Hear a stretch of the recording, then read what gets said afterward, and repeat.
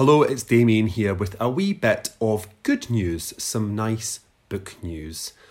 It is about a collection called Imagine a Country, Ideas for a Better Future. It is a collection of essays edited by Val McDermid and her partner Jo Sharp. And I first got an email about this a couple of months ago from Val. Now, an email from Val is always a source of celebration. And in it, she said to me, "Oh, I'm doing this thing. Would you like to contribute an essay?" I was very flattered to be asked. And then I just thought, well, what do I have to say? What can I add with my voice? And she told me a wee bit more about the project. And basically, what it is this. It's not a manifesto for independence. It's not a manifesto for unionism. It is non-partisan. It is a really inspiring collection of essays by an incredible array of Scottish voices. So you've got comedians, you've got economists, you've got writers. Hello, that's me. You've got musicians. That's definitely not me. You've got people in there like the wonderful Alan Cumming. You've got Kerry Hudson, who you'll remember from our last salon. If you haven't listened to her podcast, you should definitely listen to that. You've got Ian Rankin, Sanjeev Kohli, Jackie Kay, Louise Welsh, who's also appeared at a salon, and Elaine C. Smith. Very exciting for me that Elaine C. Smith is in there, because not only was she born in Ewart Hill, the village where I'm from, but she was a kind of icon of telly when I was growing up as Mary Doll in Rhapsody Nesbitt. And of course, she's still working now. She's in a new play adapted by Denise Minot. So, an amazing array of voices, all talking about what Scotland might be, what kind of country it could be, stories about change and hope and imagination. And actually, I think what we could do with is one of these for England, and in fact for every country in the world. So anyway, Val asked me to contribute an essay, and I just, it's that thing where you get given a blank page and you think, what am I going to say? Either you're dead excited about it or you're a bit intimidated. And on that particular day, I was intimidated and I couldn't think. And then I started to write something about abandoned houses, all those little cottages and castles and things that you see when you're driving around Scotland. But I couldn't make it work. It just sounded like something that Phil and Kirsty might write. And I love Phil and Kirsty, but that's not what Val asked for. She asked me to imagine a country. And again, I came back to this idea of the blank page.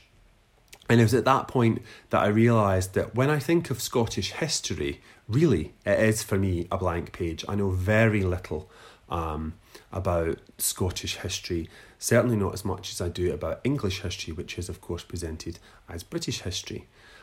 So I wanted to think about history and the stories that we tell ourselves and our personal history, and I wanted to explore that idea of the past as a blank page. So here is my piece for Val and Jo's collection. You can pre-order that collection now. It will be delivered to you. You can look on Bookhive, so your local indie can send it to you. But either way, I hope you enjoy my story, and I thank you for listening, and I will be in touch with more salon news soon and more about this collection.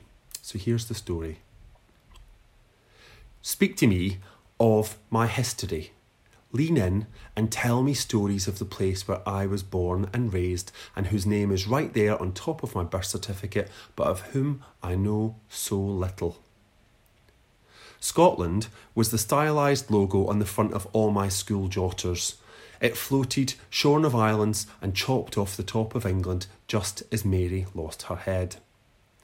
The heart of it was blown up big, as if a magnifying glass had been placed over it, and next to it was this text: Strathclyde Regional Council.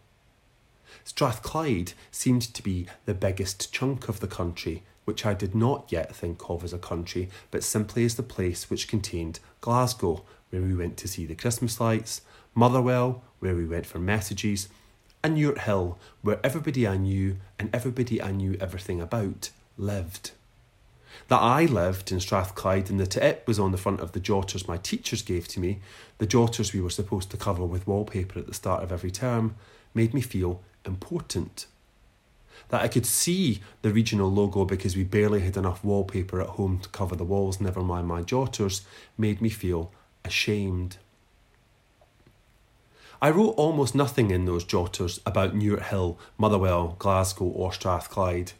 History had happened elsewhere, on the battlefields of the Somme, on the Mayflower, on the moon.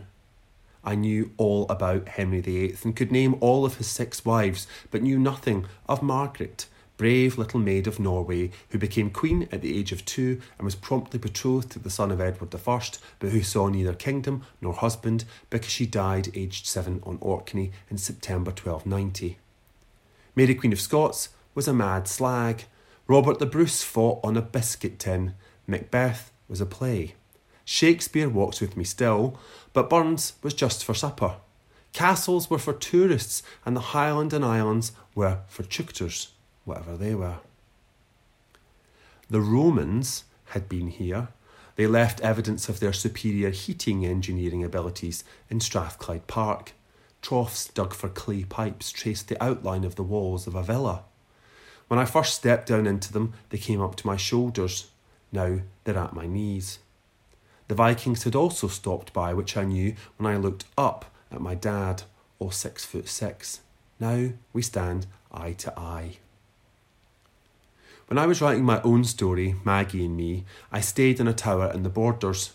All the doors and walls felt weirdly off, and after a while the owner, a friend, explained that the family who'd lived there for centuries, looting farms and switching sides, had been left-handed. They were reavers, and behind their foot-thick walls I finally felt safe enough to raid my own past. I knew how a man 200 years ago would have held his sword, but I couldn't tell you what language he'd whispered sweet nothings in, or what he knew of the contours of the low, rolling hills about him.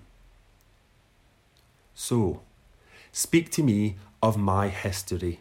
Start back when I was at school. I want to know all, not just the stuff about the Tudors and London and the Industrial Revolution and Empire and Churchill. I want to know all that, but I need to know all the rest too. There's got to be more. Help me fill my jotters with what was happening in Newt Hill, in Motherwell, in Glasgow, in Strathclyde, in Alba, Scotia, the Caledonia the Vikings raided and the Romans built their walls around.